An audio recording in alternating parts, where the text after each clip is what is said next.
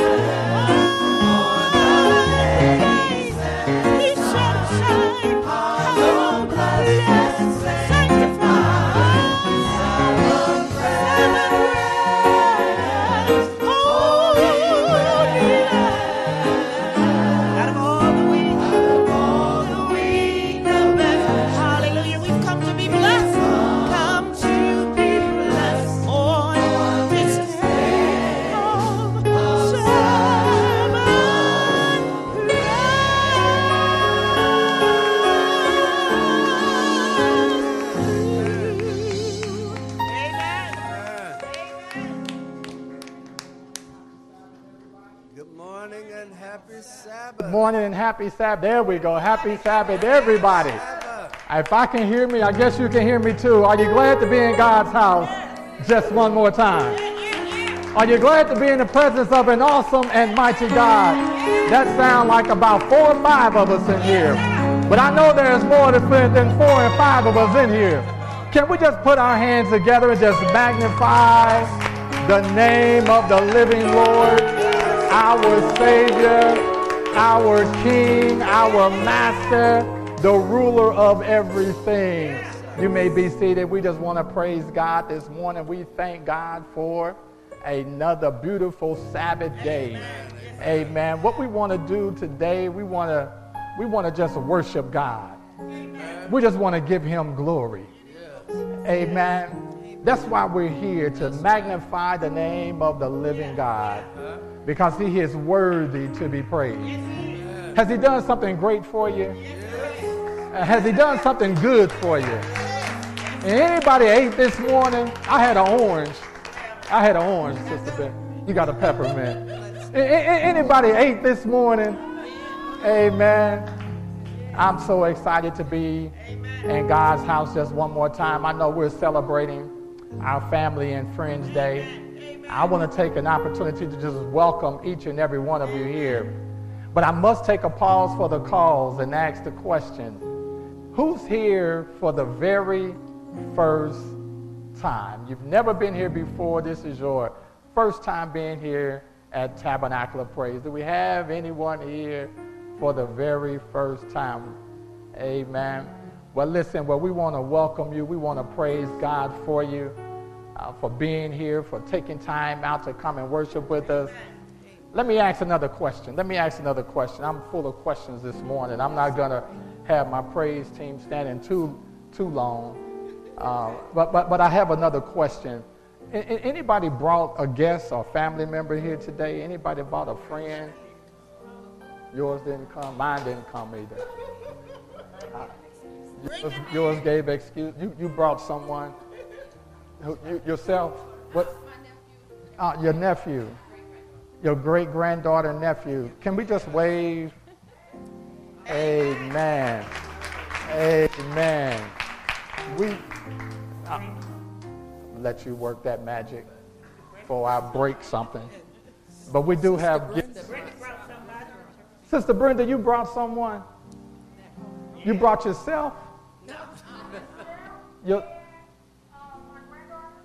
Your granddaughters? Yeah. Help her clean it up, sister. Help her clean it up. Are they twins?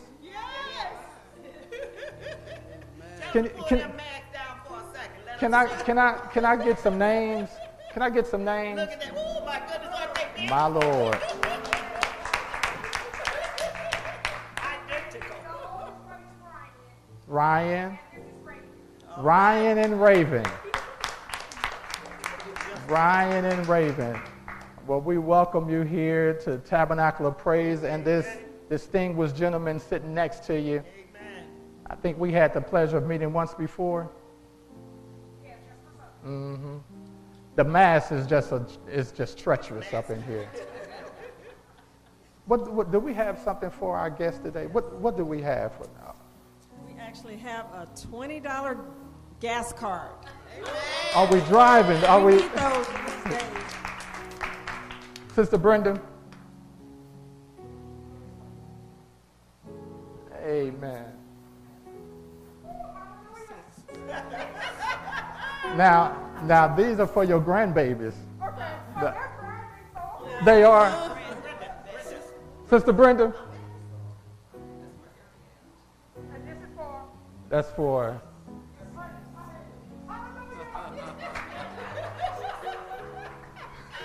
That's for Sister Brenda.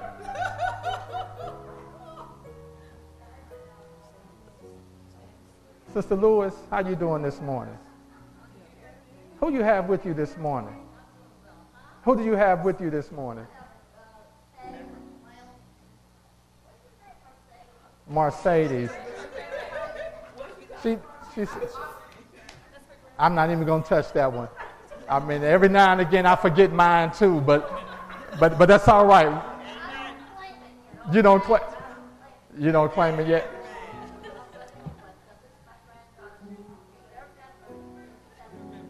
Amen. Amen. Well, we want to welcome you back home. Amen. We want to welcome you back home. Can we put, Mercedes, can we put our hands together? Are they coming in out? Now, don't go outside. You going outside finding sisters and brothers. Sister Brenda, she going out on the curve getting them. They gas car, Sister Brenda.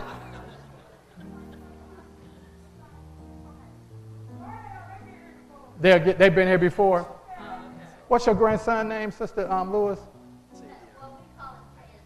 Tez. Are you driving? You drove them? You're not driving. Well, Sister Lewis, since you drove them, we have a gas card for you as well. You give it to them. It'll be useful, I know. It costs $75 to fill it up. Well, I don't know if it won't fill it up, but you'll be able to.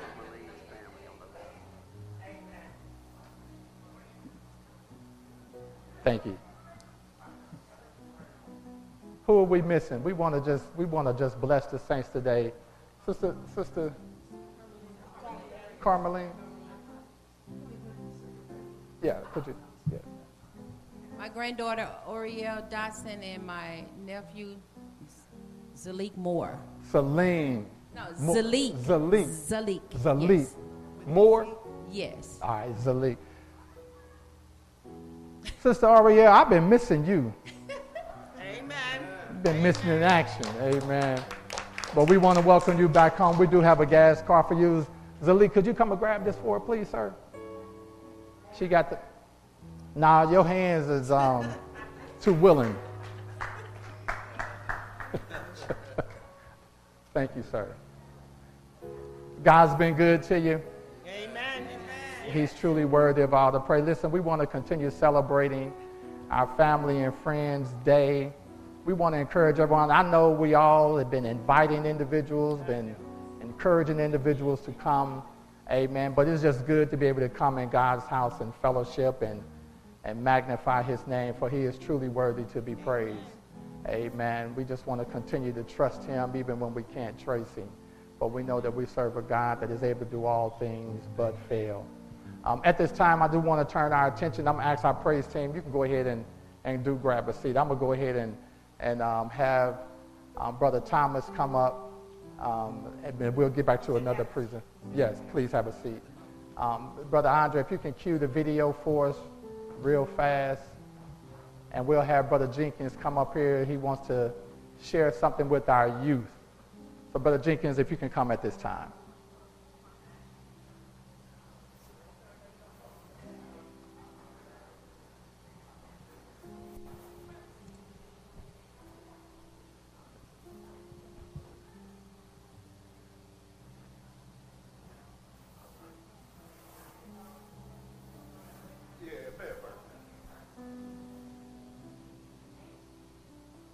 Have you been wondering what to do this summer? You've been sitting at home bored. You've been missing your friends from throughout the conference. Well, listen, we've got exactly what you need. It's called Youth Summit 2022. It's taking place July 21st to the 24th here in St. Louis, Missouri at the Northside Seventh-day Adventist Church. And listen, this weekend is going to be amazing as we get together the young people from the entire Central States Conference, and we're going to worship God. Our theme for the weekend is growing with God, and we're going to help you grow in all sorts of different areas of your life. Our speaker for the weekend is Pastor BC Nwade. Listen, he is so dynamic as a speaker. He's one of my favorites, and I know you'll be blessed hearing from him. We've also got national recording artist Kalante Gavin. If you don't know of him, listen, you need to check him out. Follow him on social media because he is incredible. incredible, y'all. And so we're excited to have him doing a concert for us that Saturday night. Throughout the 3 days that we'll have together, we're also going to have workshops on topics like mental health, community outreach. We'll have workshops for parents, for chaperones and youth leaders. We're going to try to make sure everybody receives a blessing from the weekend. And so we want to see you there. We're going to have gear for you, like these t-shirts, like special water bottles and hats and all sorts of different stuff. Listen, it's going to be incredible, but we need you there. And so you can register right now at csayya.org/events. Again, csayya.org/events, and you can register there for only $125 as a delegate. Listen, that is an amazing deal for the experience that you're going to get. And once you register, you'll receive a link to be able to book a hotel there in the city if you need one. Listen, it is going to be an incredible, amazing experience together. Maybe you are also just wanting to be able to come on out for the concert that evening with Kalante Gavin. Tickets are available to our Central States Conference Family First for only $15 to be able to attend the concert. We hope that you will be there for it. Maybe with all the different costs, you're like, man, Pastor, how am I going to make this happen? Well, we encourage you to talk to your pastor. We encourage you to talk to your youth leader and try to get young people from your church to all come together, travel together, stay in a hotel together, and that will help to defray some of the costs. But I don't believe really these are costs. I believe everything that you put into this is an investment in our young people. And speaking of investments, maybe you're young at heart, but you're seasoned in age and you still have a heart for young people. You love them and you want to support. Well, we want to invite you to be a sponsor for the Youth Summit. We're going to have opportunities for you to give and be a patron, a bronze, silver, gold, or platinum giver. Maybe you want to give not only as an individual, but through your business or through other charitable entities that you know in your sphere of influence. You can definitely give and support so that our young people can come to a saving knowledge of Jesus Christ. Maybe you can give prizes and gift cards and resources that will be helpful to us. And you see the information there on the screen for how to be able to give and support the Youth Summit and support our young people and help them to be able to have this amazing experience. If you've got questions, comments, concerns, or you just need more information, you can reach out to me at rogers.k@central-states.org. You can also scan the QR code there on your screen and be able to receive updates as we get ready for this experience together with you and with God. So we hope to see you there July 21st to the 24th in St. Louis, Missouri, Northside SEA Church, as we continue to grow with God.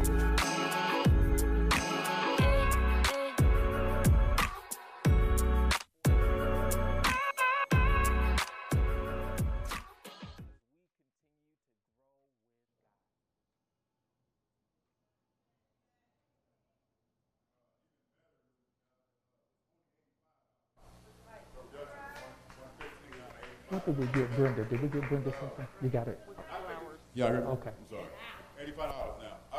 You probably thinking the young kids, like, why should I go? The parents probably are thinking, why should I send my kid there? A good philosopher by the name of Percy Wellington told me that your kids are going to be influenced more around the world than they are in front of you. Maybe I didn't say that right. Meaning that they are in school from now to 75. They probably go to a job afterwards. You only got 2 hours with them at night. So they're going to be influenced by the world way more than they are when they are in front of you. Okay? Another philosopher by the name of Paul Harris told me that we tend to sugarcoat the dangers of the world out here and what happens to our kids out here. The world might tell them, go out here, YOLO, you want to have one life to live up to the fullest, and not tell you about any dangers or repercussions afterwards. He said something about sugarcoat. We shouldn't sugarcoat it. Hey, when you mess up, you might not get a second chance to redeem yourself. You know, so I think it's very important that you send your kids there. It's only from July 21st to the 24th, $85. The conventions and workshops we have, you just won't have people in front of you saying, thou shalt not do this, thou shalt not do that. They're going to make it very practical about how to live life out here and how to defeat Satan, in a sense, you know. So definitely come out there. I need to know by tomorrow who's all going to attend. You know, any chaperones, any kids who wants to go. So I'll be contacting you guys before 7 o'clock tomorrow for an answer, okay? Thank you.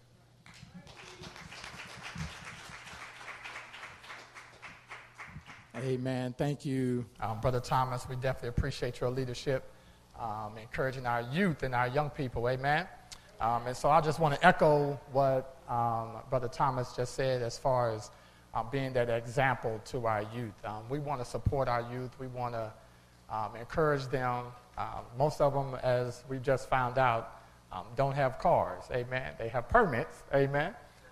But they don't have cars. And so they need us as adults, as parents. One of the things that my wife and I did when our children was younger is we had them at every youth function possible.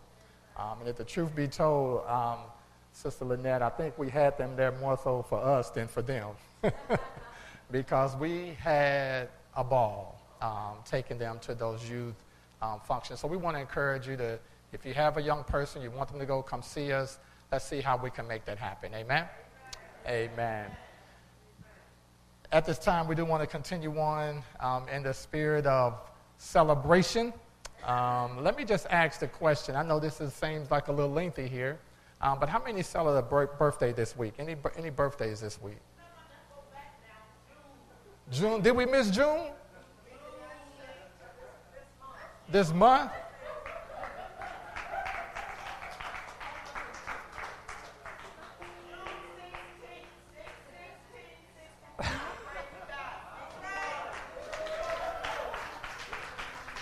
Let's go back to June. How about we go back to June? We're still in June. Amen. All the birthdays in June. Just stand for me. Just stand for me. June.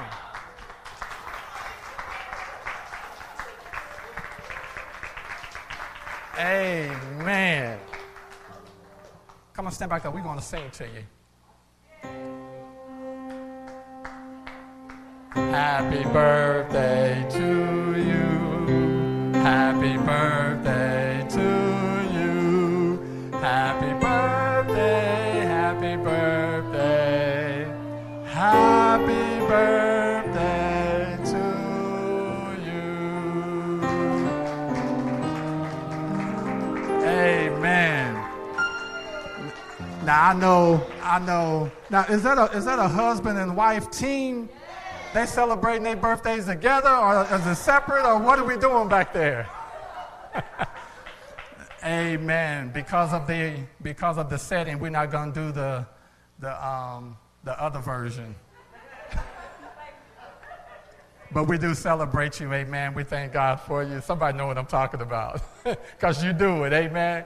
That's all right. That's all right. That's what we do. But we celebrate you. Any anniversaries? June anniversaries. Amen. But praise the Lord for you for being here. We do want to celebrate. You had a May anniversary? May. The 29th?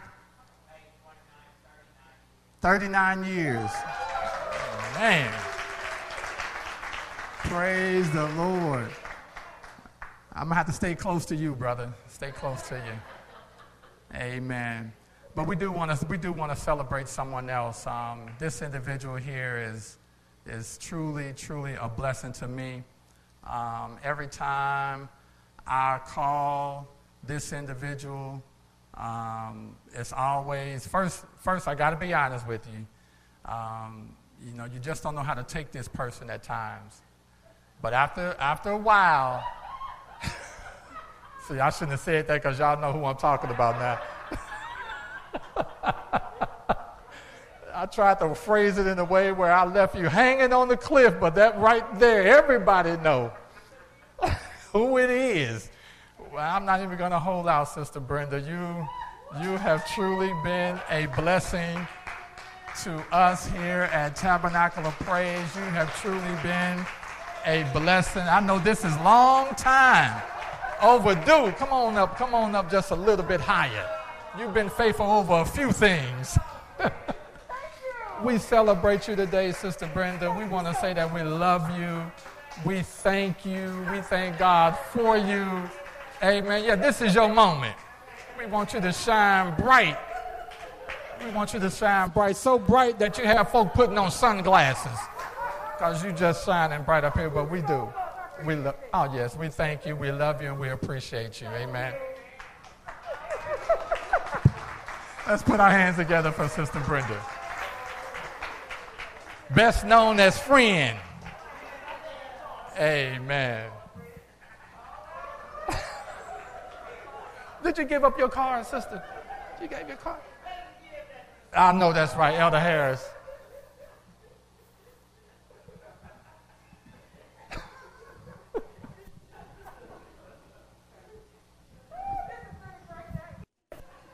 Amen. Praise the Lord. It's just good just to be able to recognize individuals. Amen. We also want to recognize one of our graduates. Amen. Sister Maya, come on up. She graduated from Pine Forest Academy.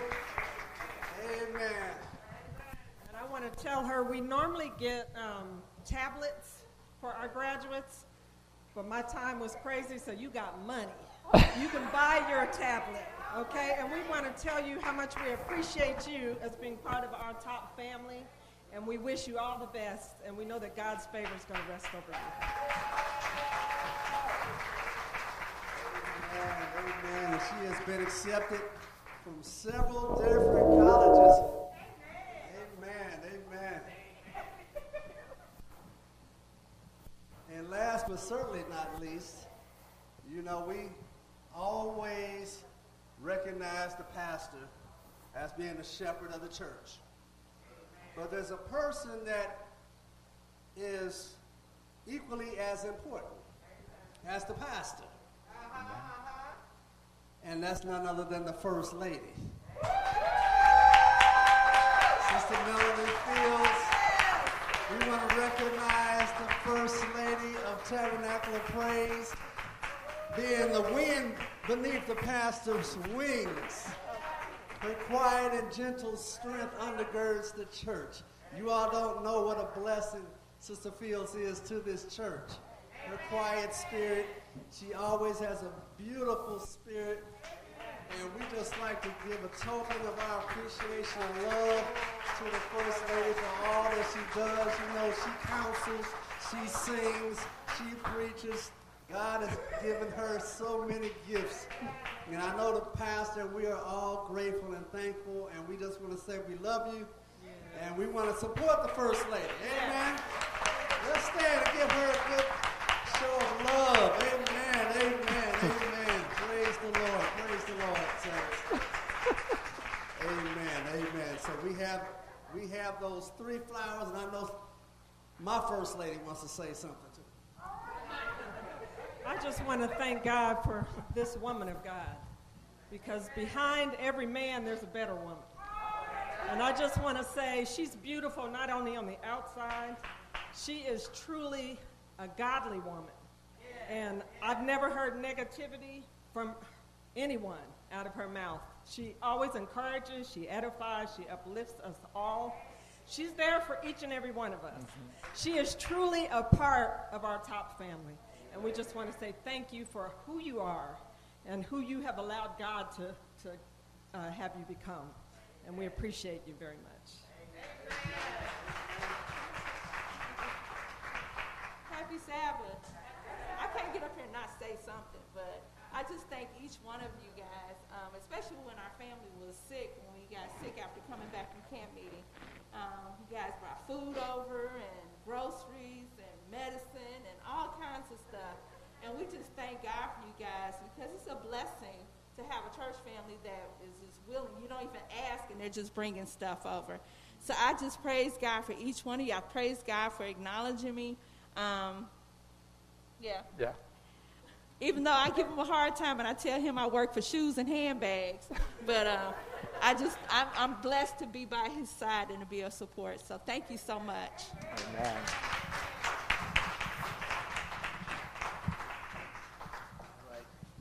Amen. Yeah, this last person, she don't know this is coming, and this is about to happen. But Sister Bev, Sister Bev. You are true. I just want to acknowledge you. I really do. I want to just take this time to let you know how much we appreciate you. I mean, you go above and beyond. And if I may say, even when it's uncomfortable for you, you will ride or die. And we thank God for you. We love you. We appreciate you. You are there. If I call Sister Bev for anything, she's right there.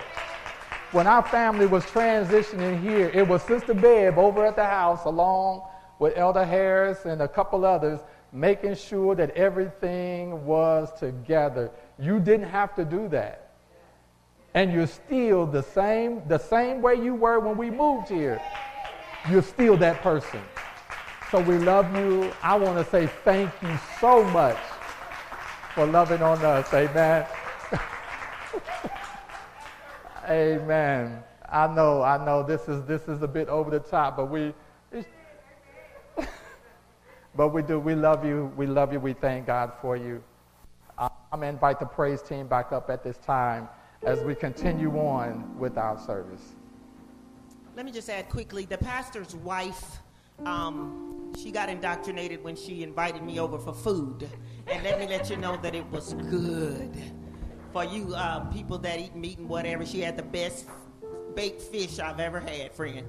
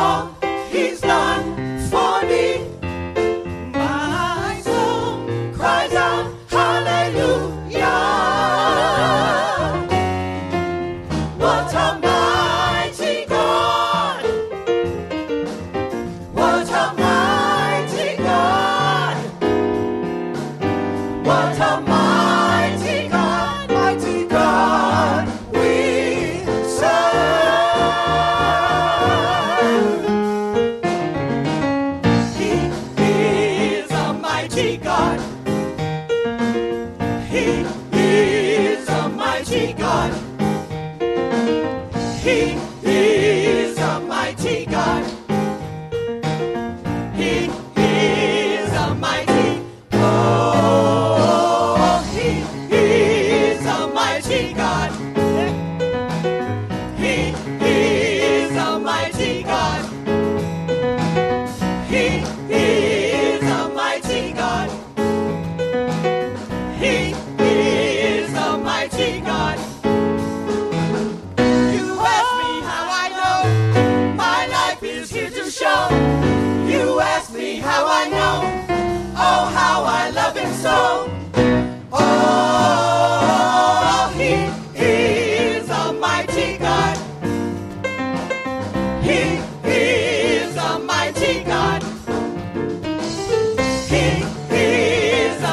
mighty God. He is a mighty God. You ask me how I know. My life is here to show. You ask me how I know. Oh, how I love him so. Oh, he is a mighty God. He is a mighty God. He is a mighty God. He is a mighty God. What a mighty God. What a mighty God. What a mighty God. What a mighty God. What a mighty God, mighty God we serve.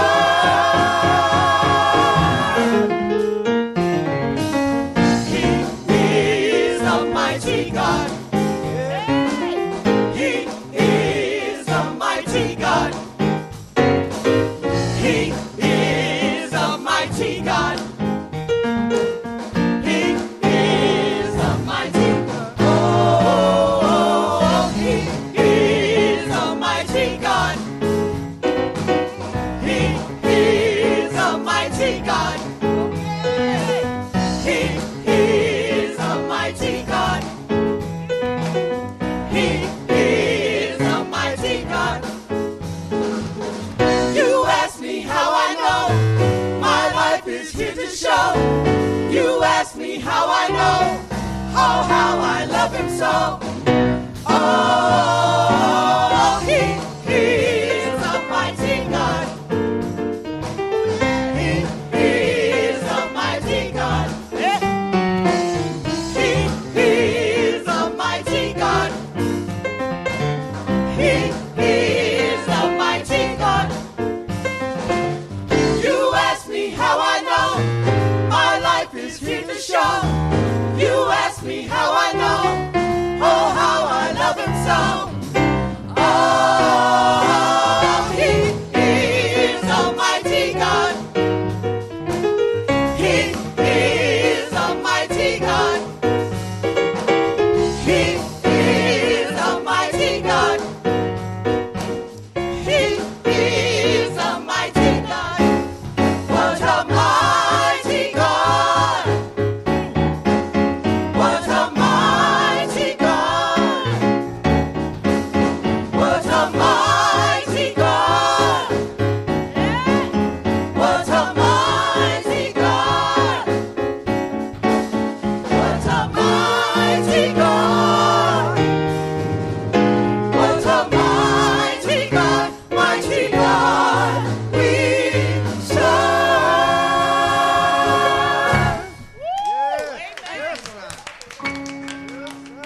Yes, what a mighty God. Yes, sir.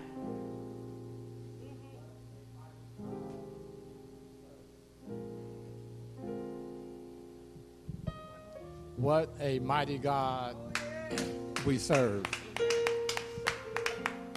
A God that is able to fix the brokenhearted,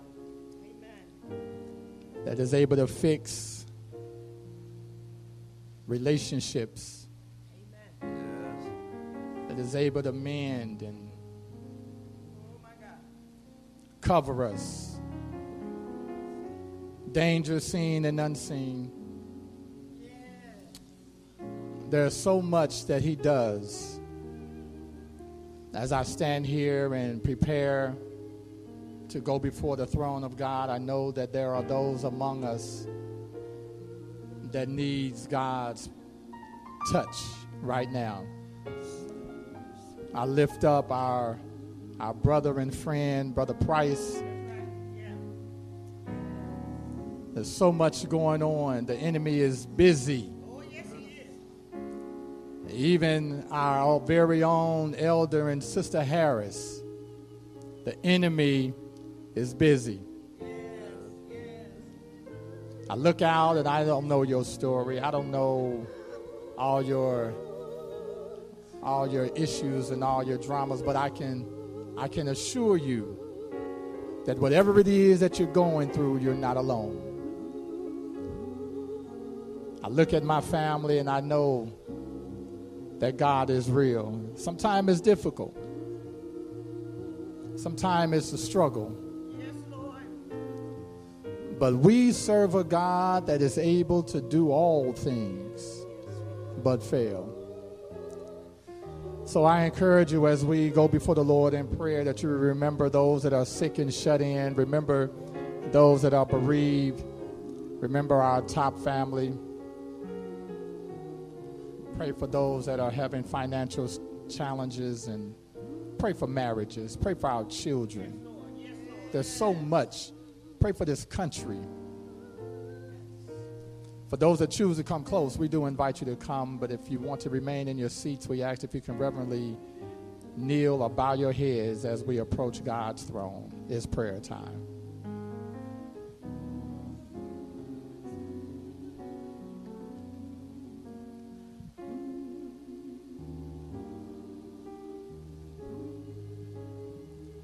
Let us pray. Loving Lord, our Father and our God, again, we are so thankful. We're so privileged. We're so honored to be able to open up our mouths and to bless your name. Yes, Lord. For you truly are a God worthy of praise. A God that is able to do all things and cover us in the midst of it all. Father God, words cannot even begin to describe how great you are. But we thank you that you have given us this means of connecting with heaven, to be able to come before you with our petitions and lay them at your feet. We're so thankful that you don't turn a blind eye nor a deaf ear. But before we even formulate the words on our lips, you have already devised a plan of our escape. And so we just want to say thank you this morning. Thank you for being a great God. Thank you for being a loving God. With all the power that you have, Father, you could be so many things, but you choose to be love. And so we thank you today. As we come, Father, with bowed heads and humble hearts, we're asking that you will search us and to forgive us of our sins.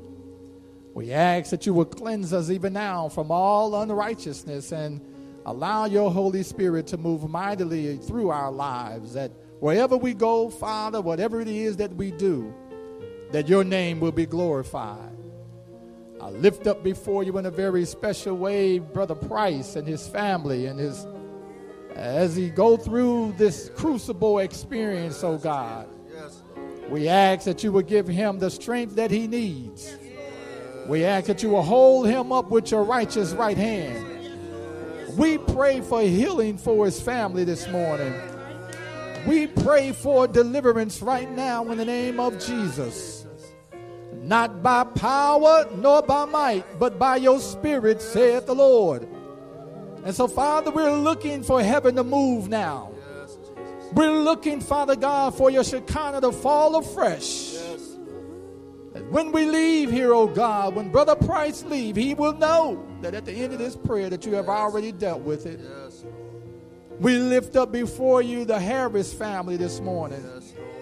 We pray for Dad Harris right now, Father, who is laying on his bed of affliction. We're asking, God, that you will restore the joy of his salvation.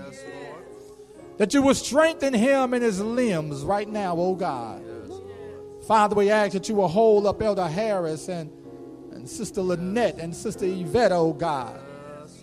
We're asking that you will hold the family intact in the name of Jesus.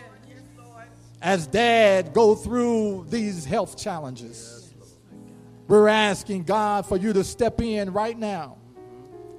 And that you will mend the situation. That you will let your name be proclaimed. Father God, Dad Harris needs you. The siblings need you. The family needs you, God.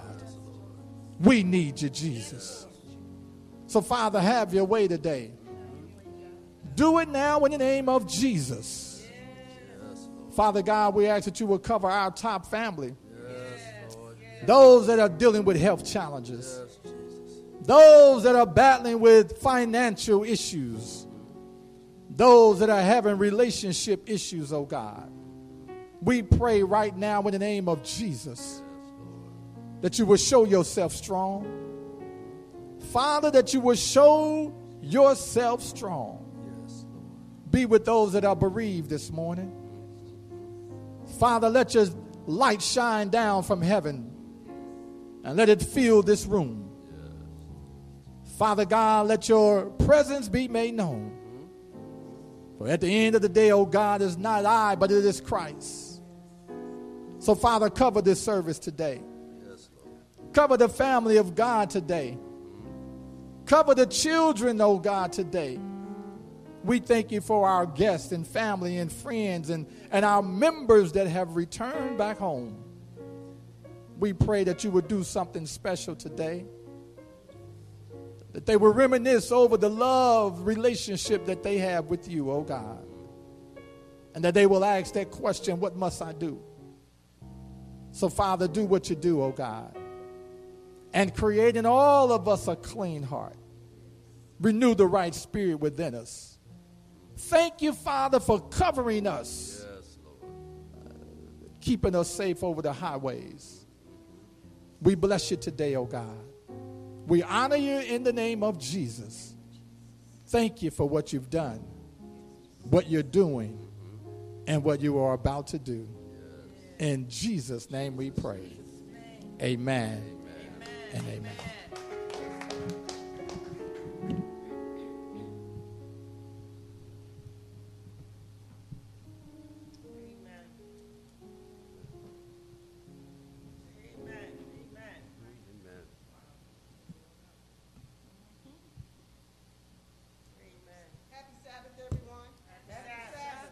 Okay, now, is somebody outside and they are having a really, really hard time. So they need to be reminded that God loves them. Amen. And that he's taking care of them. Amen. So when I say, God is good. All the time. All the time. God is good. He is worthy to be praised. Oh, yeah. And I'm so grateful that you guys took the hint. Amen. And you spoke loud enough for someone outside. Because we're in some very, very difficult times now. It's not easy out there. And if you had a good week, you should be up singing, hollering, jumping around. Because some bad things happened this week. But it didn't happen to you. So that's a blessing all by itself. You walked up in here. You didn't limp in here. You're not lame. You're not blind. You are blessed. You're blessed by God. I want us to focus on the Sabbath school lesson. So for those of you who are visitors, Sabbath school is when we come together in the morning. We're doing it on the phone right now. And we're talking about the lessons which teach us how to be good Christian men and women. It helps us to understand the Bible better. We get to discuss. You get to say what you think about it. And then hopefully, another person will be very kind and respectful, which they usually are. And we have very, very good discussions. So that was my shameless plug for Sabbath school. So we'd like to see more on the line, but if not, we're enjoying ourselves. So I want to point out Joseph. We talked about Genesis, the book of Genesis this past quarter. And Joseph's life, if you look at it, it seemed like it went down, he got sold as a slave. And then it got good. He went to Potiphar's house. He was a slave for that house. Then it got worse. He was in jail. And you think to yourself, oh, my goodness. All we see is that we're reading in this chapter, the brothers sold him into slavery. Well, let's go back. His father made him this coat. Now, let's just be honest. If my mom made somebody a coat of many colors and I got a drab white or black, that's going to be a problem for me. So their brothers had a problem. They didn't like that. And then Joseph, I think he kind of got a big head about that coat. And he started saying, I had a dream. Y'all bow down to me. Ain't nobody trying to hear that. Right? No one wants to hear, I'm going to bow down to you. You don't know, I got as much pride as you do. So when we look at that and we look at the end where he was like the vice president of the United States, if you will, of Egypt. He wasn't even a citizen of Egypt. That's humongous. And we might think to ourselves, well, nothing like that will happen to me. You know, he was a good person. Well, you know, we went back to that first thing where Joseph was kind of entitled. You know, I'm the head honcho. I go look down for my brother so I can come back and report. He was a little snitch, telling everybody, telling on people what they were doing. And so Joseph had his own stuff. And he couldn't become, y'all need to hear this because this is important. He could not become what God wanted him to be until his stuff was taken care of. So if you're having a bad time right about now, wherever you are in your life, whatever you're going through, it's not that God doesn't see and that he doesn't have a hand over that he's not in control of that. He knows what he needs you to become. Young people, you have a whole future ahead of you. You can be anything in this world that you want to be. And I will say to you what I said to my daughter when she was 18. We did all we can for you. All that I knew to do, I did. I really did. And I'm getting ready to take out a stick of gum. I'm going to lean up on my car. I'm going to chew my gum, and I'm going to watch what you do. Because from now on out, it's on you.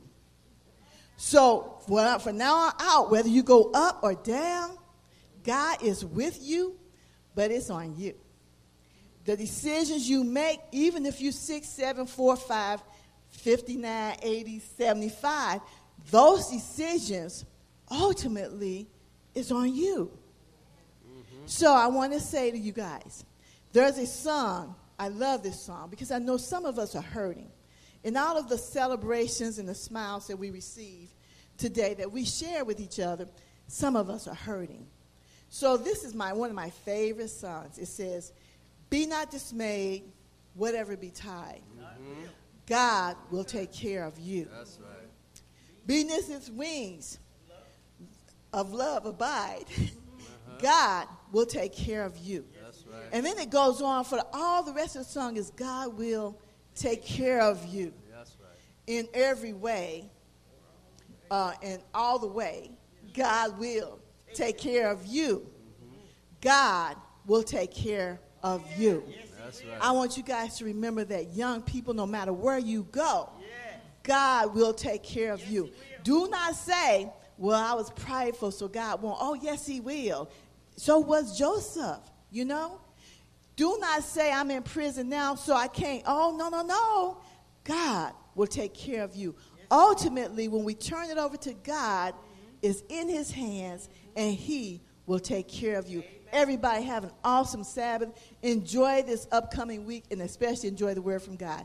Make today an awesome day. And let the deacons come forward.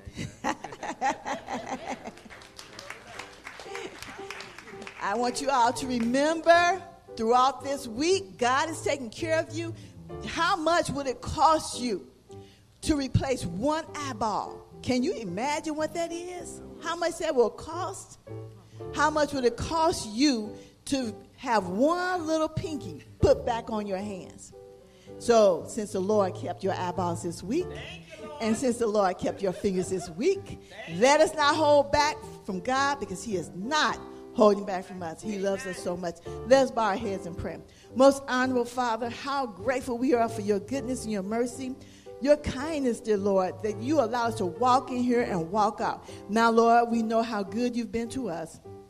Help us to at least return the tithe that you asked us. And Father, by the grace of God, all of the offerings that you have put in our hearts to give, help us to return it. Take these offerings and turn them from a secular use into a sacred use, so that others may be saved and know the word of God. In the name of Jesus, we pray and praise you always. Deacons, you may take up the tithes now.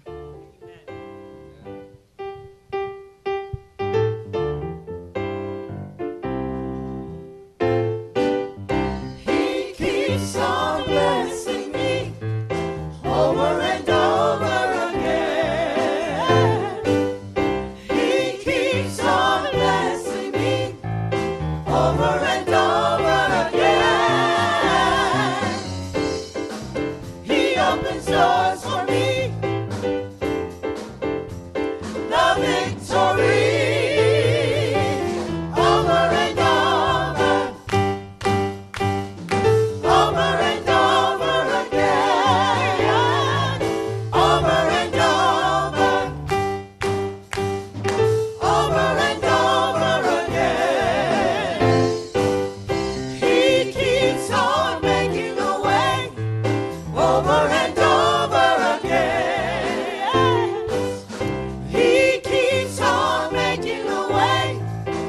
over and over again.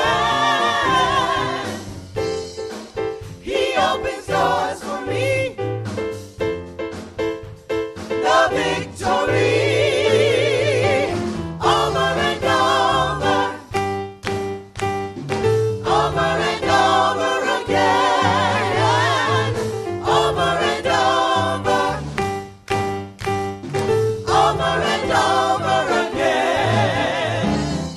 Over and over and over and over and over. He keeps right on blessing me. He keeps right on over and over. He keeps right on blessing me. He keeps right on over and over. He keeps right on blessing me. He keeps right on over and over.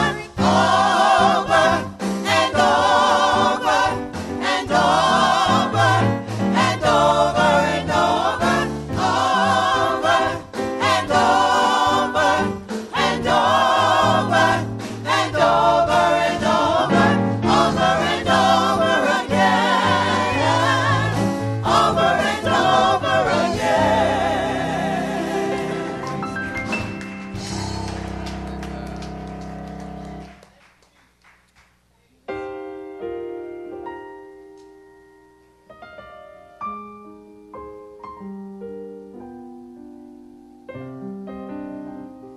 We just want you to think about the words of this song. It says, look how far the Lord has brought you. Yes. Now let's be real. If he hasn't brought you from anything, it's a good thing you're here today. Because you're going to get reminded of how good the Lord has been to each and every one of us. Somebody ought to bless his holy name today. Thank you, Lord. Because of how far God has brought us as a people and you as a person.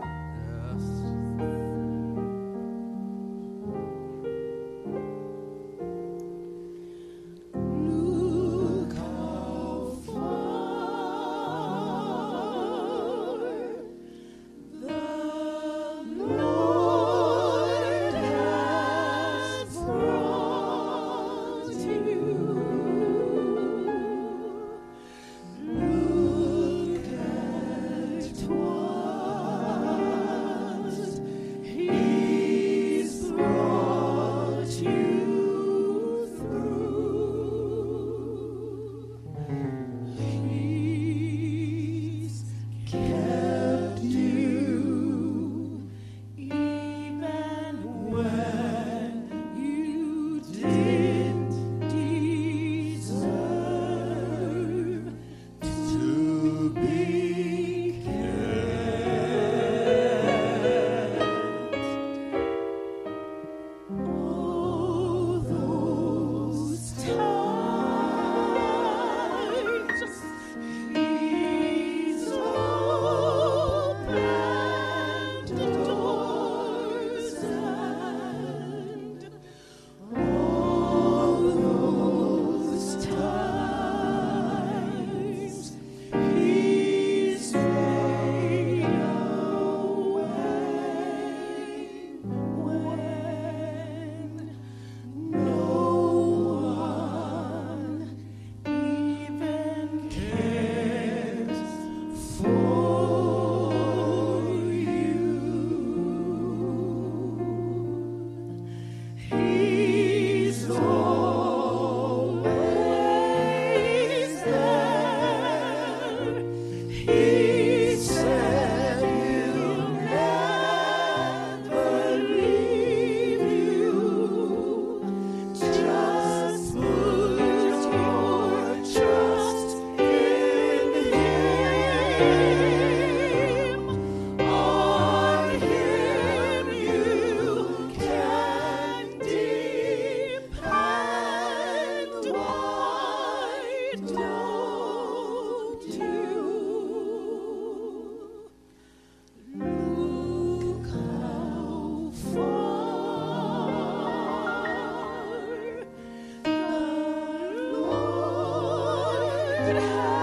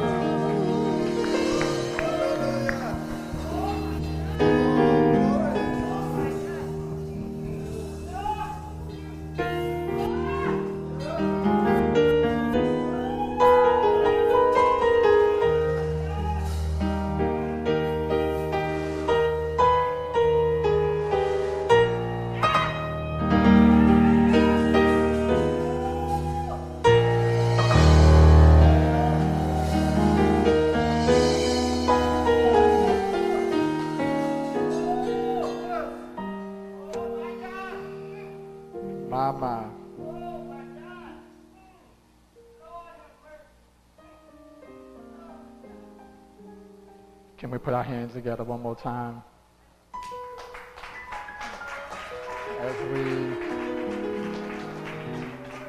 As we reflect over how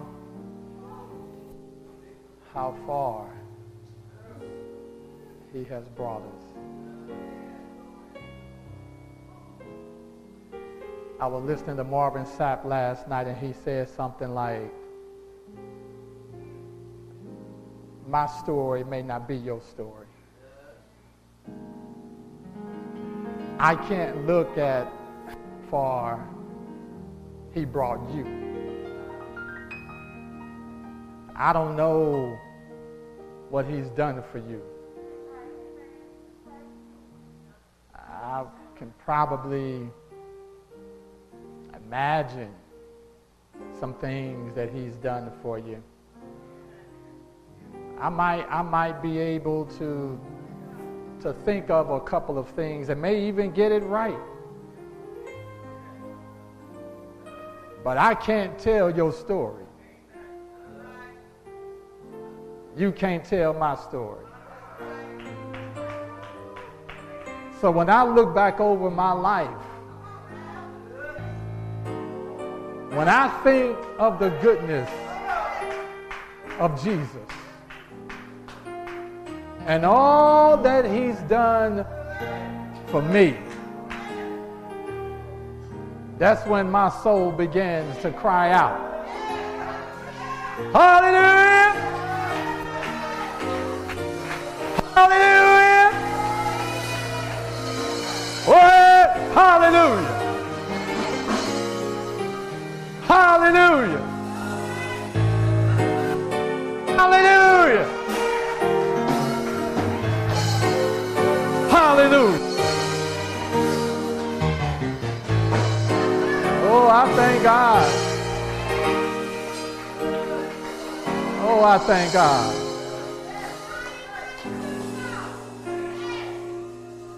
I thank God for saving me. I thank you.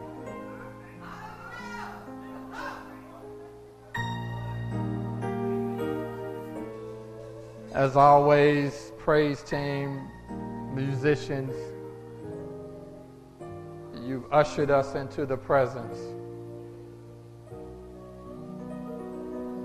Music is powerful. Music speaks from a place where just mere speaking can't touch. Sometimes when you put it in a song,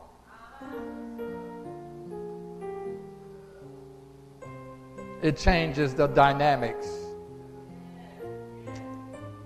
Thank you so much again. I'm going to get into this word today.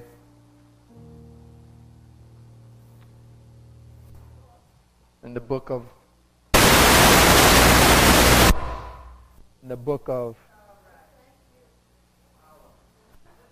I turned it off and everything went left, right, but I'm still here. Amen. In the book of Luke, chapter 7. In the book of Luke, chapter 7, starting with verse 18. This is where we'll find our reading today. You pray for me as these words are a little small. But I'm going to read from the screen. I left them in my bag in the office. It's all good. I tend to do that at times. I have every intentions on you have a routine. So you got your keys, your wallet. Yes. I'm gonna do my best to, because I don't want to turn around. But my wife she's going to look for them. Amen. Yes, I did. I don't do contacts. I'm just now getting to the point where I'm able to put eye drops in my eyes. Seem for whatever reason, when the drop about to come out, my eye closed.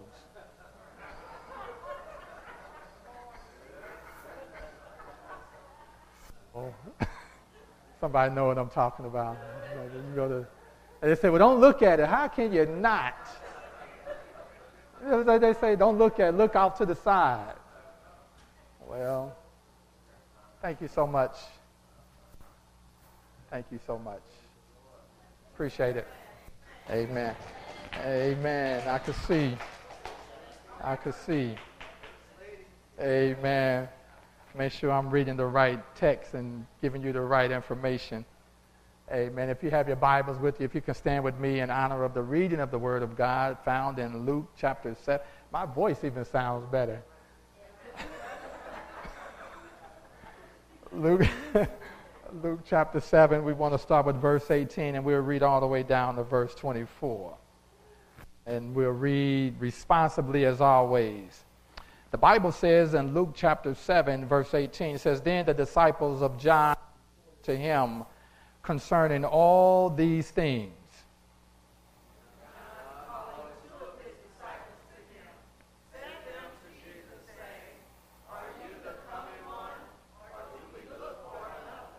When the men had come to him, they said, John the Baptist has sent us to you, saying, are you the coming one, or do we look for another?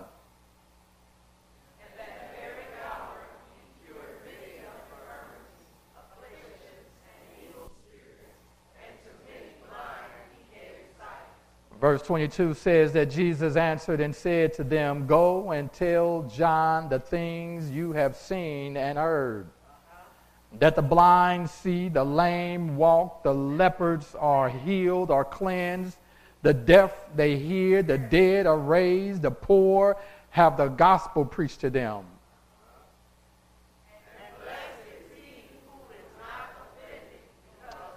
And verse 24 goes on to say, when the messengers of John had departed, he began to speak to the multitude concerning John. What did you go out into the wilderness to see? A reed shaken by the wind. Today I want us to just take a look at, are you the coming one, or do we look for another? Are you the coming one, or do we look for another? Let us pray. Father, again, we thank you once again for what you have done, what you're doing, and what you are about to do. Have your way now. I must decrease that the word of God may increase into your hands. I commit my spirit in Jesus' name. Amen and amen. You may be seated in the presence of an awesome and holy God.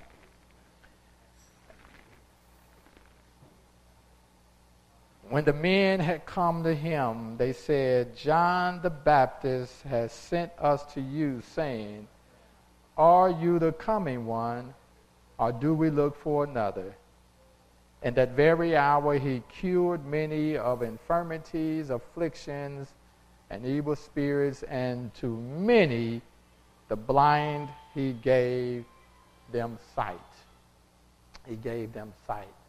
Luke's gospel begins by establishing John, that John was Jesus' faithful forerunner, one who apparently recognized Jesus' identity from inside his mother's womb. You may be familiar with the story, but let me just help you out.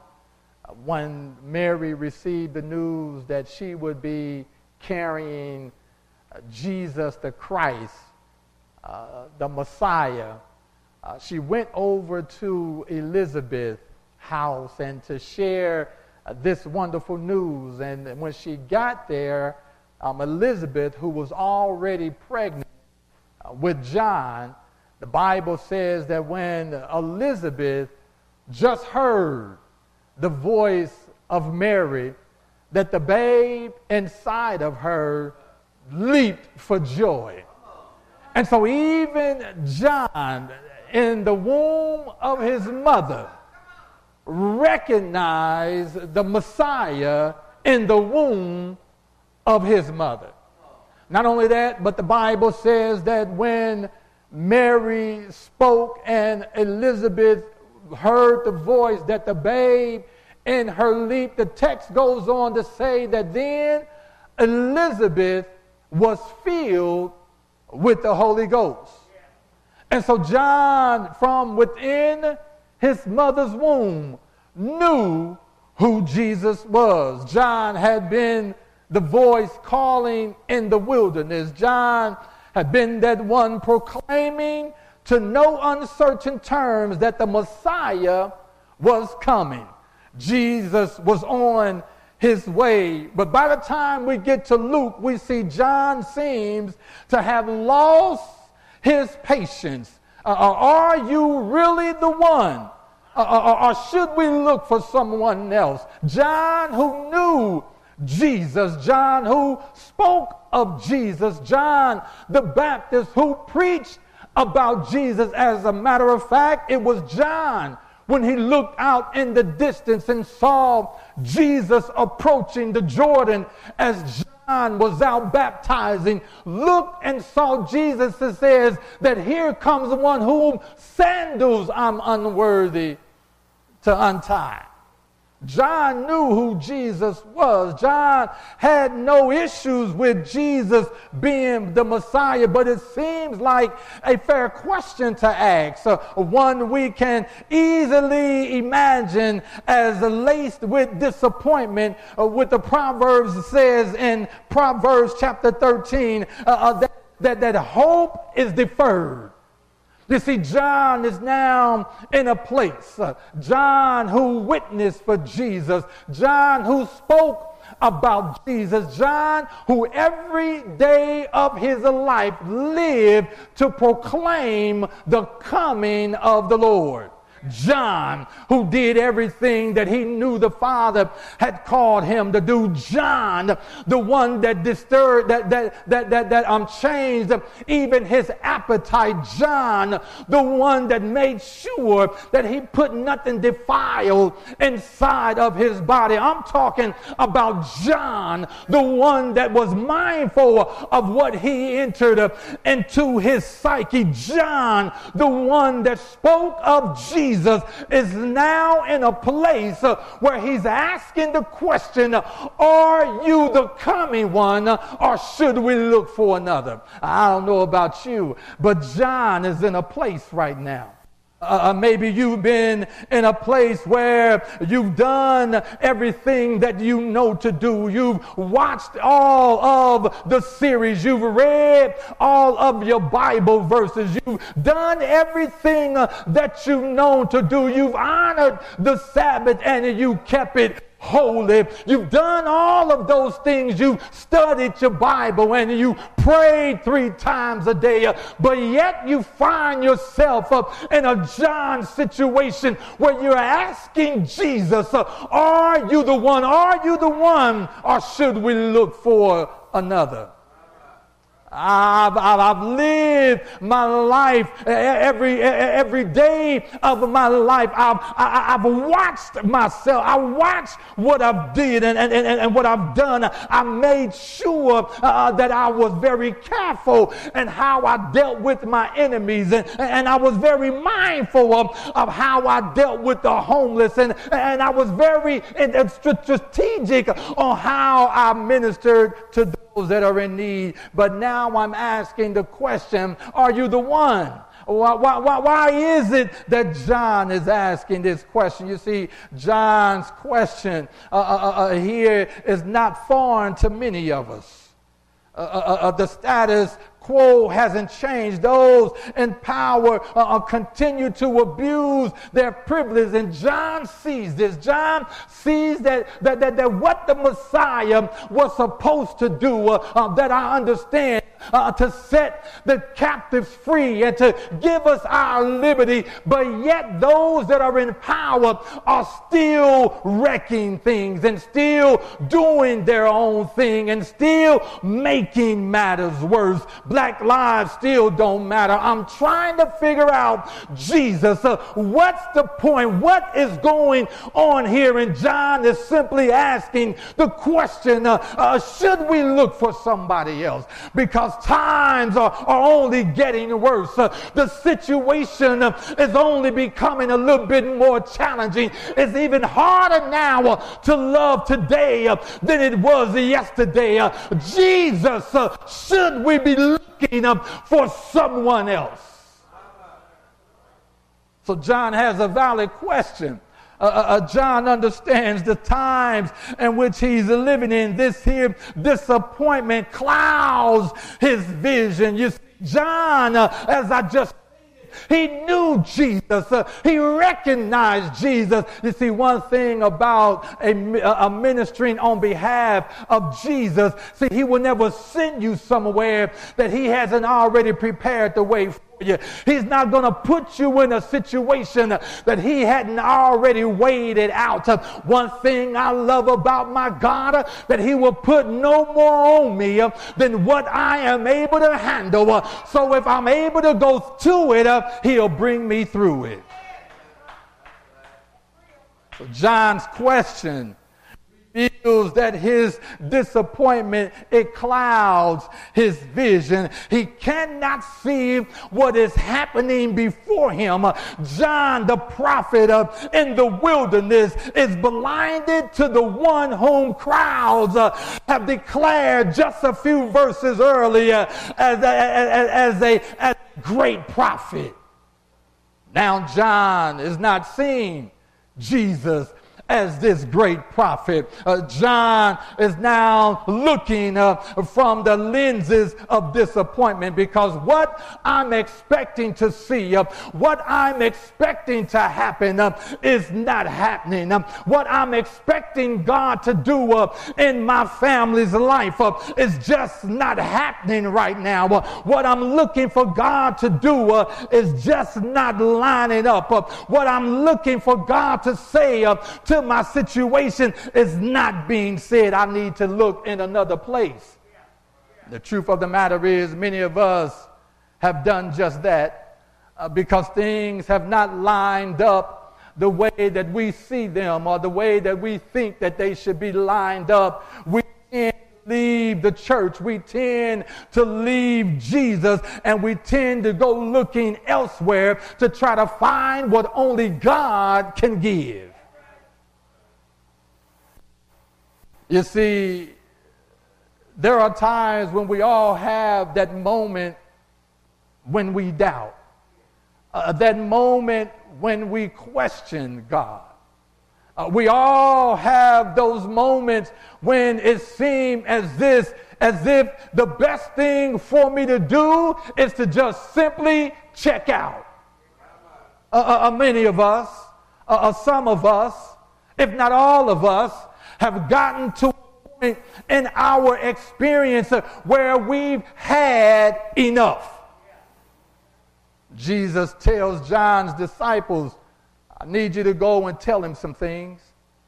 But before we get there, I need you to understand 4 C's. And I'm going to get out of your way. First C we need to understand is John's condition. You see, John's condition, we must understand who John was.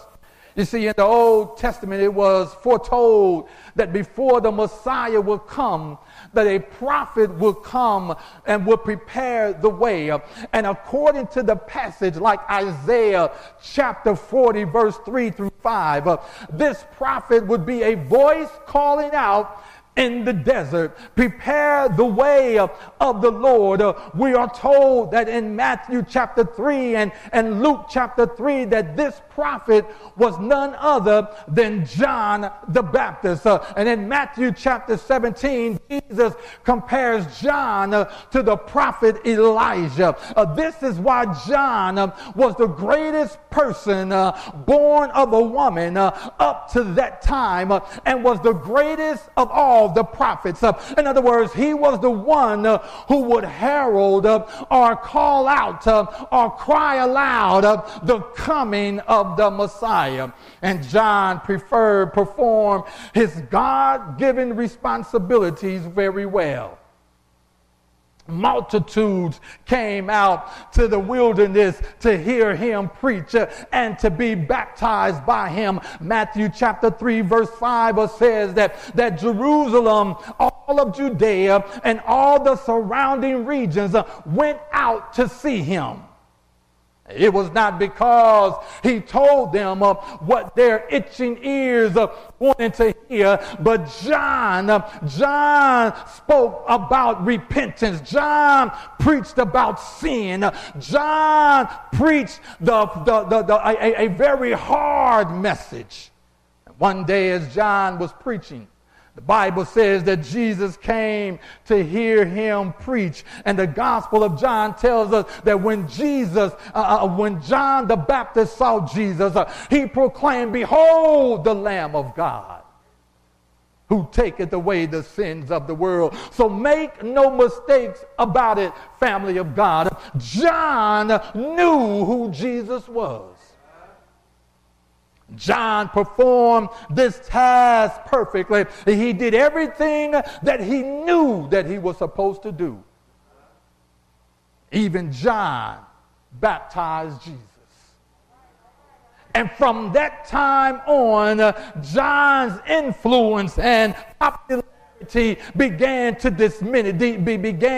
diminish, and some of his own disciples, some of the disciples that John baptized, left John and began to follow after Jesus. People stopped coming to hear him preach, and they went instead to listen to Jesus.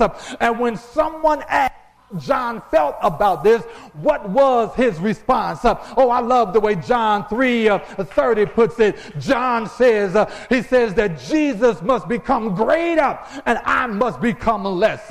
He must increase, that I must decrease. You see, John understood his role and his responsibility.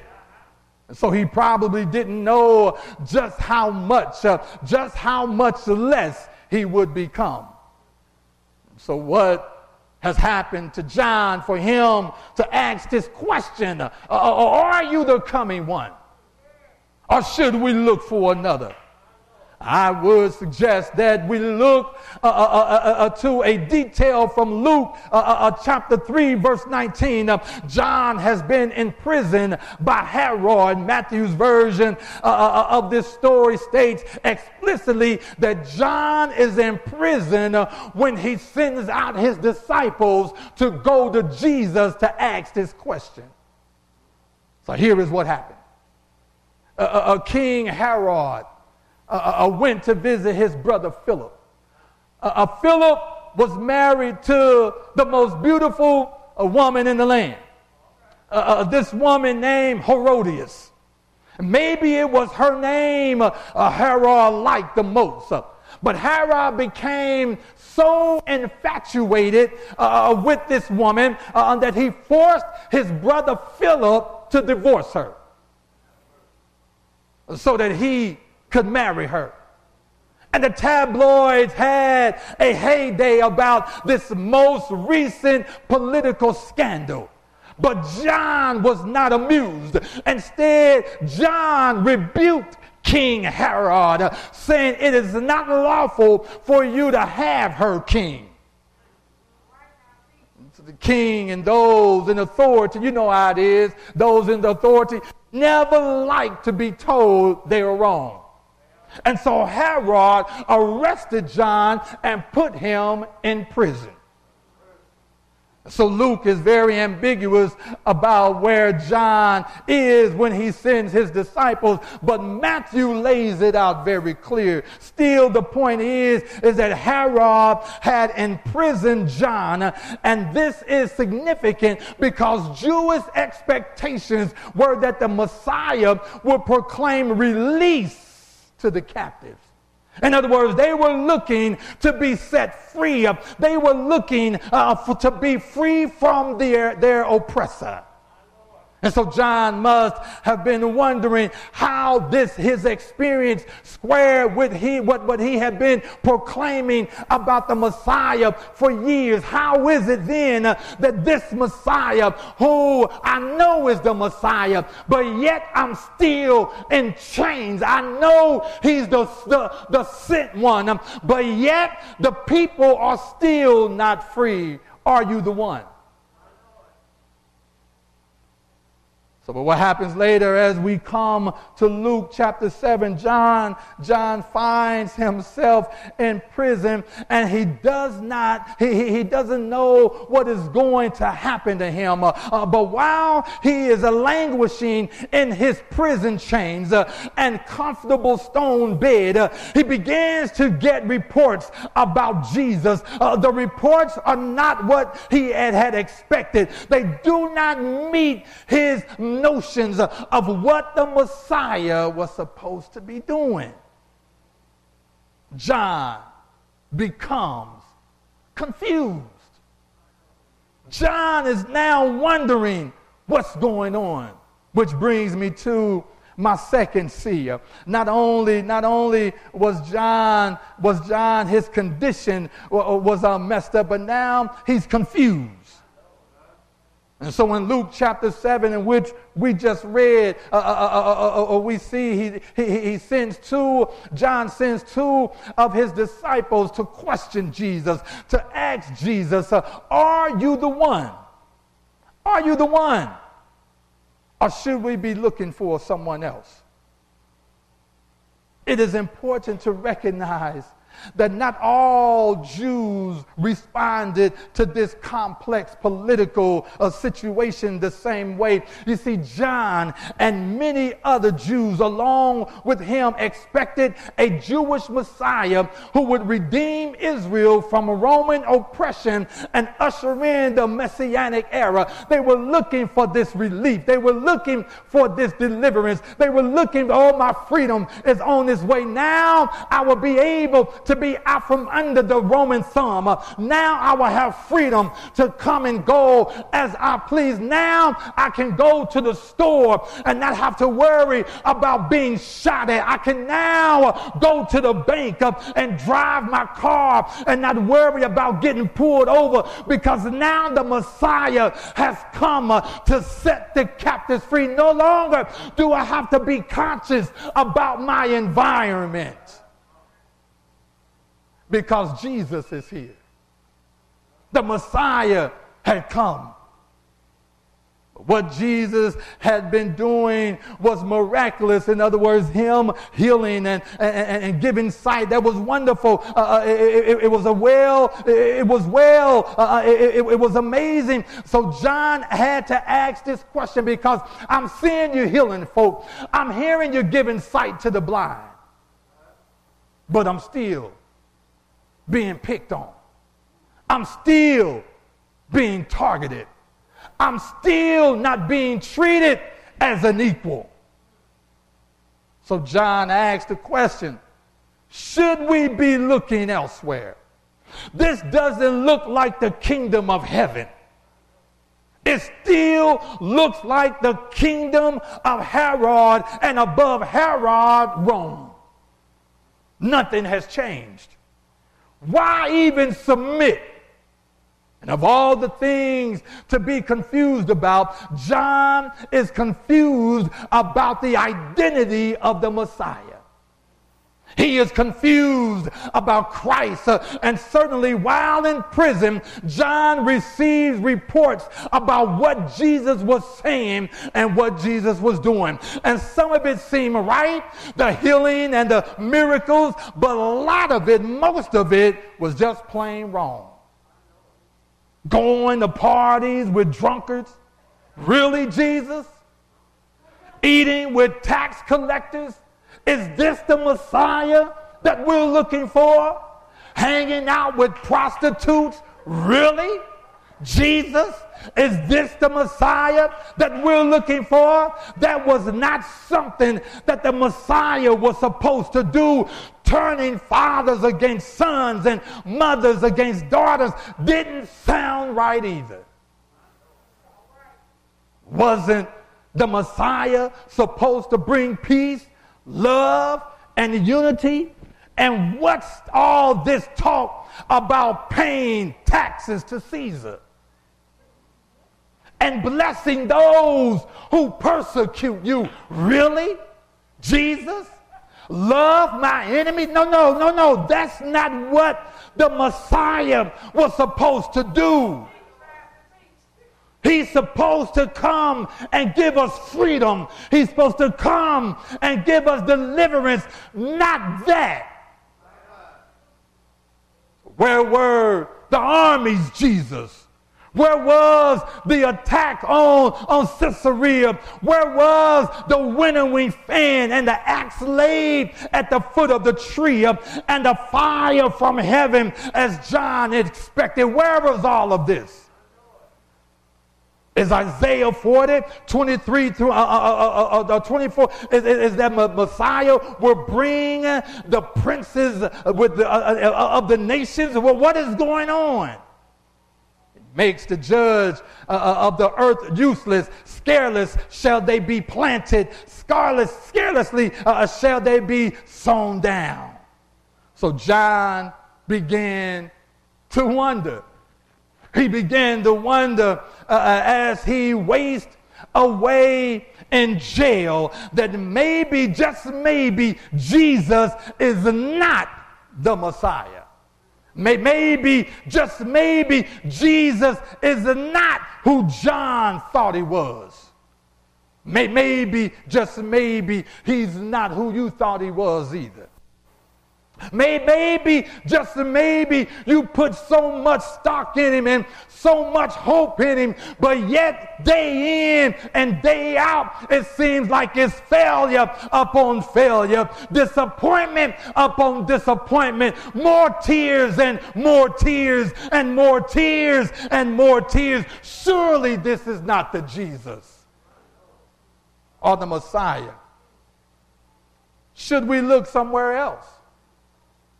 Should we look somewhere else, Jesus? Because clearly what I'm experiencing right now is not lining up. The hurt that I feel in my heart, Jesus, the discomfort in my home, Jesus. Surely I was told that you will come and mend the brokenhearted. Surely, hallelujah, you're able to still heal the sick and raise the dead. Why then, Jesus, are we still going through this? John calls two of his disciples.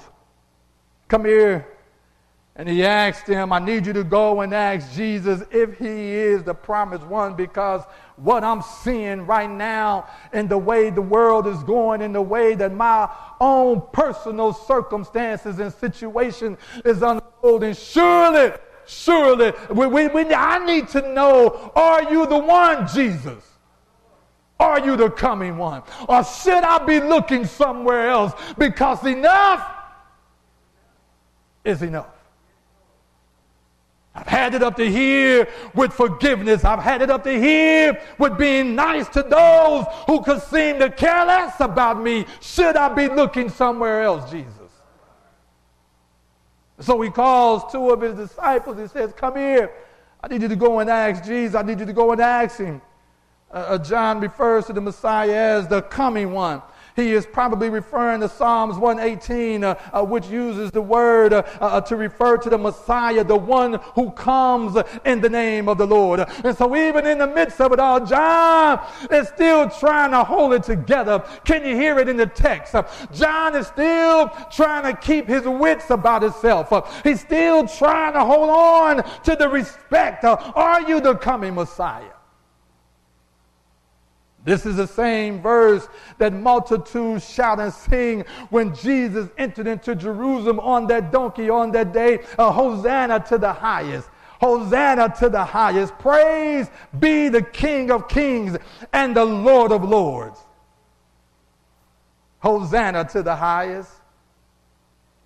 So John asked them to go and talk to him. Go and see if he is the one. Not only that, we all experience doubt. You see, doubt flourishes in dark places. You see, John doubts just like we doubt. But see how John handled his doubt. What do we do when we doubt? When we doubt, we stop reading our Bibles. When we doubt, we stop praying. You see, when we doubt, we stop spending time with other believers. When we began to doubt, we stop coming to the house of the Lord. When we doubt, we just shut it down. But not John. No. You see, when he begins to doubt, when his faith begins to get a little weak, when it began to become a little wavering, John does something that I believe every last one of us ought to take heed of. John reaches out to Jesus for an answer. Are you the one, Jesus? You see, doubt flourishes in dark places. Hear me now. It's like a mushroom.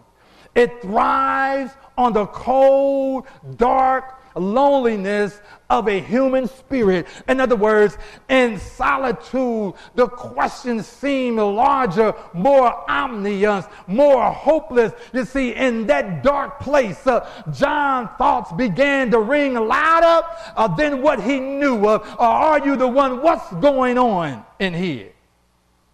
John was in a dark cell where the mushrooms grow. Darkness feeds doubt, but light dispels it. So when in doubt, go where there is light. Do not neglect time with God. Do not ignore your Bible reading. Do not forsake the assemblings together of other believers. When in doubt, get as much light possible in your life.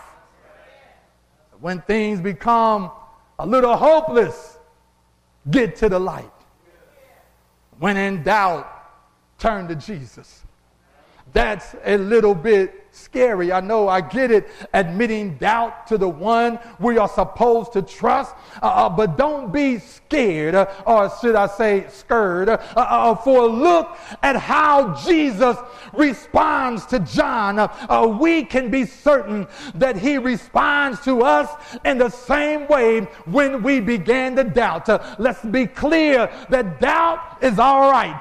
It's all right to doubt as long as you turn to Jesus. And so he doesn't write John off. No, he doesn't.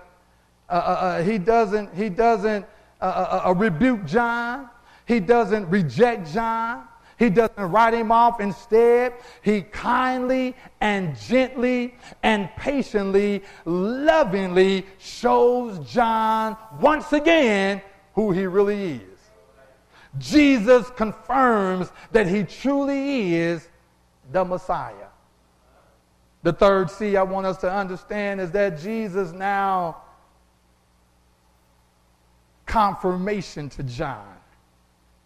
You see, verse 20 says that when the men had come to him, they said, John the Baptist has sent us to you, saying, are you the coming one, or do we look for another? You see, at first, Jesus doesn't say anything to John's disciples. Notice the text. Maybe they were afraid to be the bearer of the question. Maybe they were scared that Jesus would incinerate them on the spot. Instead, he just seemed to ignore their question. He seemed to shove them off on the side, and as they stand there, nervously scuffling their feet and casting questions on each other, they see now Jesus at a glance, and Jesus begins to show them who he is. He doesn't tell them who he is, but he shows them who he is. That very hour, the Bible said he cured many of infirmities, afflictions, and evil spirits, and many were blind, are now able to see. Jesus heals people. He cured them of 4 things. Together, these 4 things revealed that Jesus healed them of everything that was ailing them, whatever it was, whether it was mental, whether it was physical, whether it was spiritual or emotional. The one thing is the most significant in the context. How is it that of the 4th? In other words, the blind are now given sight.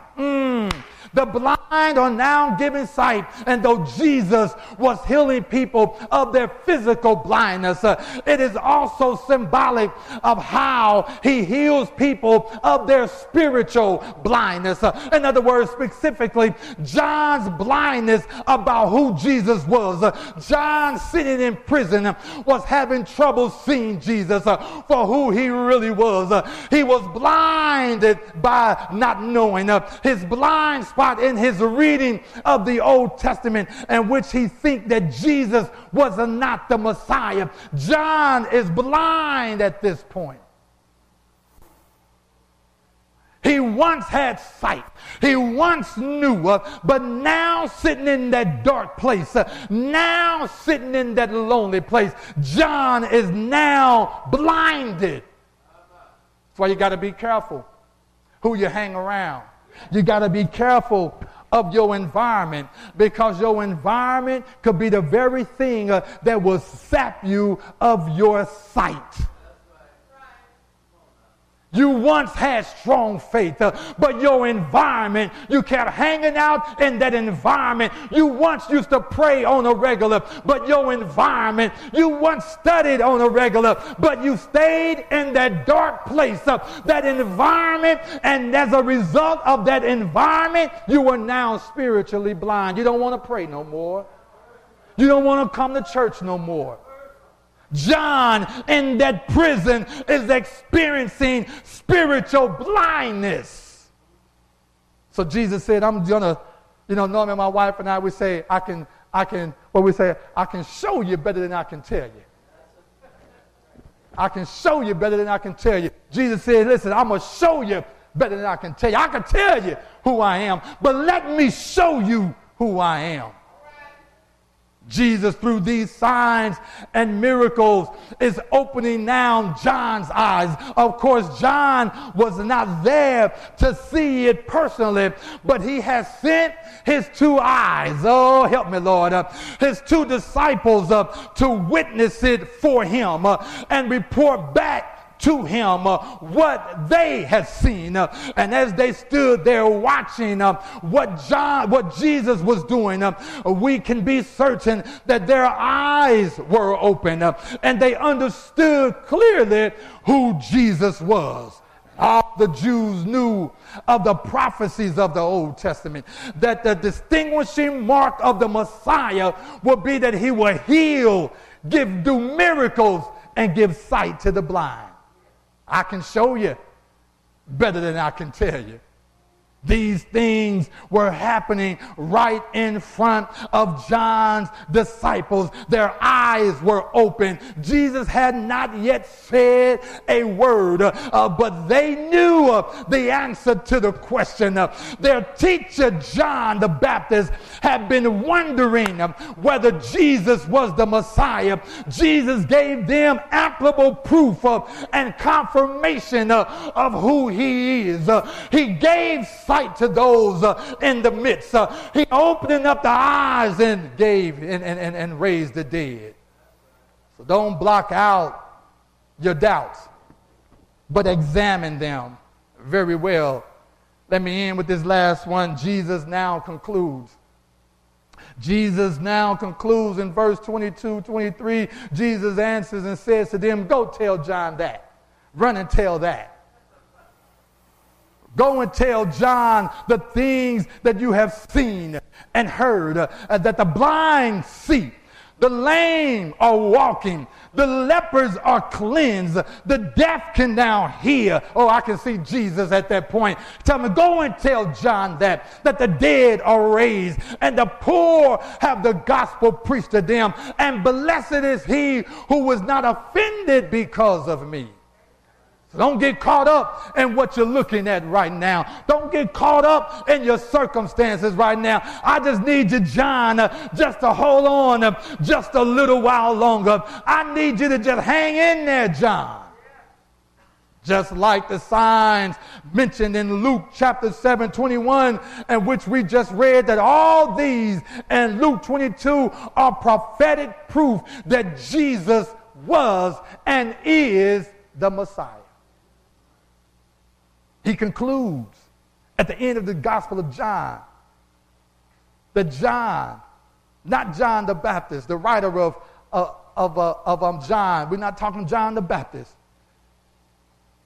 but he says that truly Jesus did many other signs in the presence of his disciples, which are not written in this book. But these are written that you may believe that Jesus is the Christ, the Son of the living God. Jesus did all of that to let John know that he is the Messiah, to let you and I know that he is the Messiah. You see, Matthew, Mark, Luke, and John are eyewitnesses of what Jesus said and what Jesus did. But when we feel like we are in prison and we begin to wonder what Jesus is doing, we can call on Matthew, Mark, Luke, and even John to our side and say, tell me once again, Matthew. Tell me once again, Mark. Tell me again, Luke. John, could you refresh my memory? What did Jesus say? What did Jesus do? Who is Jesus? And they will answer over and over again, saying Jesus is the Christ. He is the Son of the living God. He is human just like you and just like me. He suffered the same things that we suffered. He knows what you're going through. When I get to that place where I need some assurance, I go to the book and I find my Jesus and I get the comfort that I need, that he is a way maker, that he is a balm in Gilead, that he knows what I'm going through, that he loves me. He is not angry at me. He wants to have a relationship with me. He understands that I've messed up. He understands that I've made mistakes. But yet, like John, he still in a very loving way says, come unto me, all ye who are heavy laden, and I will give you rest. Take my yoke upon you, and learn of me, for my yoke is easy and my burden is light. Yes, you may have questions. Yes, you may have concerns, but that's all right when you place them in the hands of the Master. This is what Jesus is saying to you and to me through Luke. He says it is John's first. It is to John first. But now it is recorded for you and for me. Yes, he spoke of it to John. Yes, John was the example. But Jesus said it's for you as well. You see, the word lets us know that God understands everything that we go through. So don't look around and complain at everything you think should be done, but isn't, and things that's not getting done better. In such situations, one or two things are true. Either God doesn't want it to happen, or someone is being disobedient. I'm going to say that again. Either God don't want that thing to happen. That's why you're still praying. That's why it's not happening for you right now. It very well may be that God is letting you know, I'm shutting it down.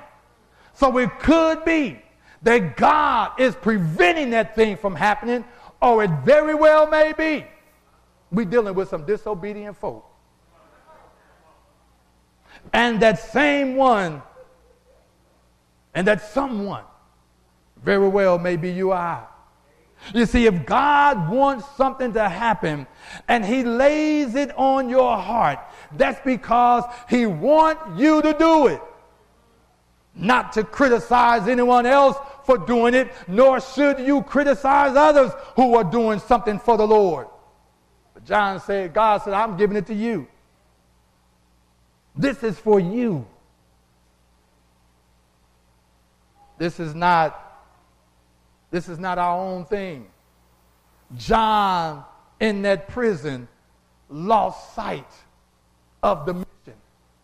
And the truth of the matter is, as I close, the truth of the matter is, we all get to a place where you're wondering, what's going on? Why is this happening to me? You see, it's never a good time for tragedy to happen. You've done everything you know to do. You lived your life according to the word of God. You've preached to the madness. You've witnessed to your co-workers. You've done everything that you know God has called you to do. But yet, trouble shows up. Yet, your name is still caught in mess.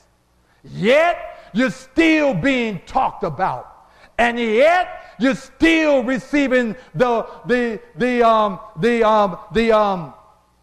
bad negativity or the bad light of what happened years ago that you've taken to the Lord in forgiveness. And it seems as if you just can't seem to shake it. God understands. God says, I'll bring these things about because I want you to understand for yourself. Even in the most difficult places, even in the most difficult times, you need to know that I am who I said I am. And if mama turns her back, if daddy turns his back, if everybody turns their back, you need to know for yourself. You can't do it for grandmama. You can't do it for granddaddy. Jesus says, I need you to do it because of who I am in your life. Because I can't tell your story. I can't speak your truth. I can't share your goodness. But what I can do is talk about mine. I can share with you how he walks with me and how he talks with me and how he tells me that I am his own. I can tell you my story, that I was sinking deep in sin, far from a Christian shore, very deeply stained within, sinking to rise no more. But the master of the sea heard my despairing cry, and from the waters he lifted me up, and safe am I. I can't tell your story. I can't tell it like you can tell it, because I don't know what God has done for you, but you know what God has done for you. So at the end of the day, when discouragement, when disappointment, when heartache, when loneliness, when all that stuff creeps in, because you cannot be a child of God and not experience disappointment. If you expect to come in here and everything is going to be peaches and cream, you got the wrong idea about like John. It's not going to always be gravy. It's not going to always be sweet. Sometimes stuff has to happen so you can get on your knees and pray. Sometimes God has to allow drama to show up so that you can be reminded that he is a deliverer. Sometimes God has to allow sickness to show up to let you know that he is a healer.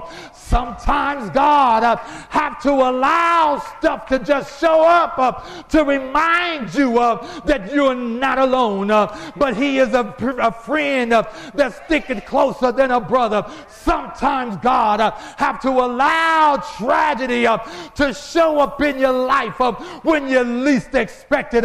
You're never prepared for it, and you can never be prepared for it. So when it happens, I just need you to continue to look to Jesus. I just need you to continue to trust him in the midst of it all. Even in the late nights when you're crying your eyes out, I need you to keep Jesus on your mind.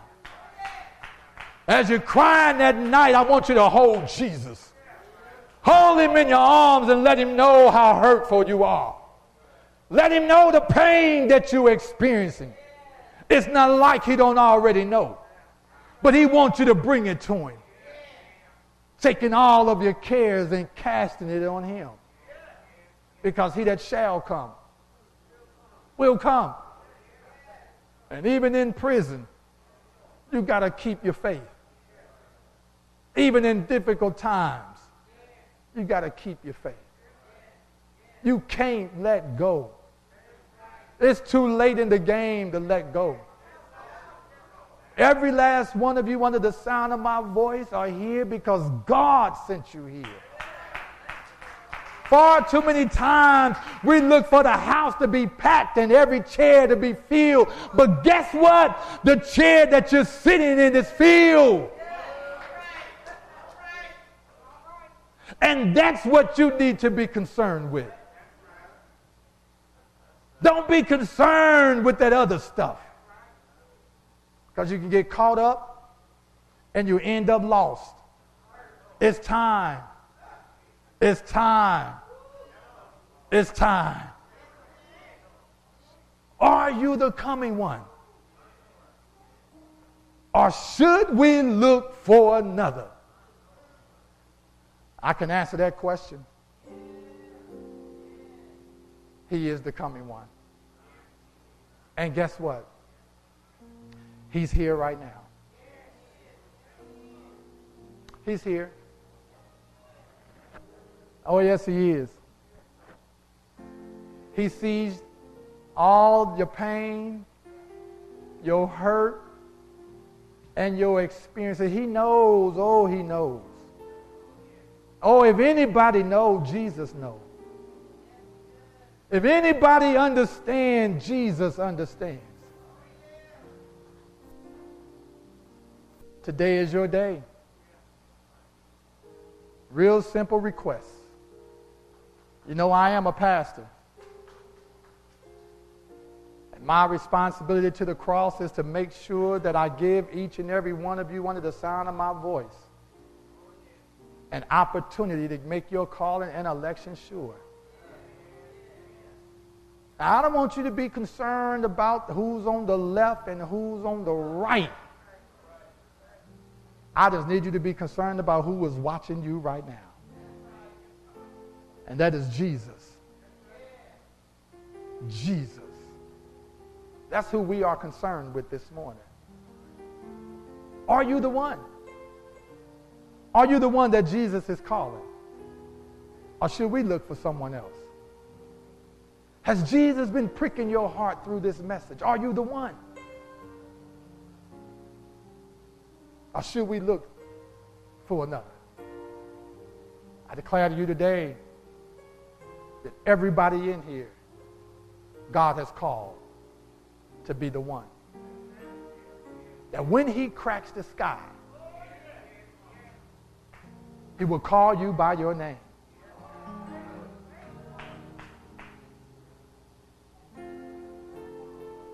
The Bible says the dead in Christ will rise first. And those who are alive and remain will be caught up to meet him in the air. I don't know about you, but I want to be amongst that.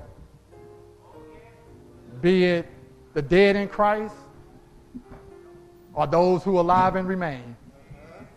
It doesn't matter to me which one. But what I don't want is to be found in that second resurrection.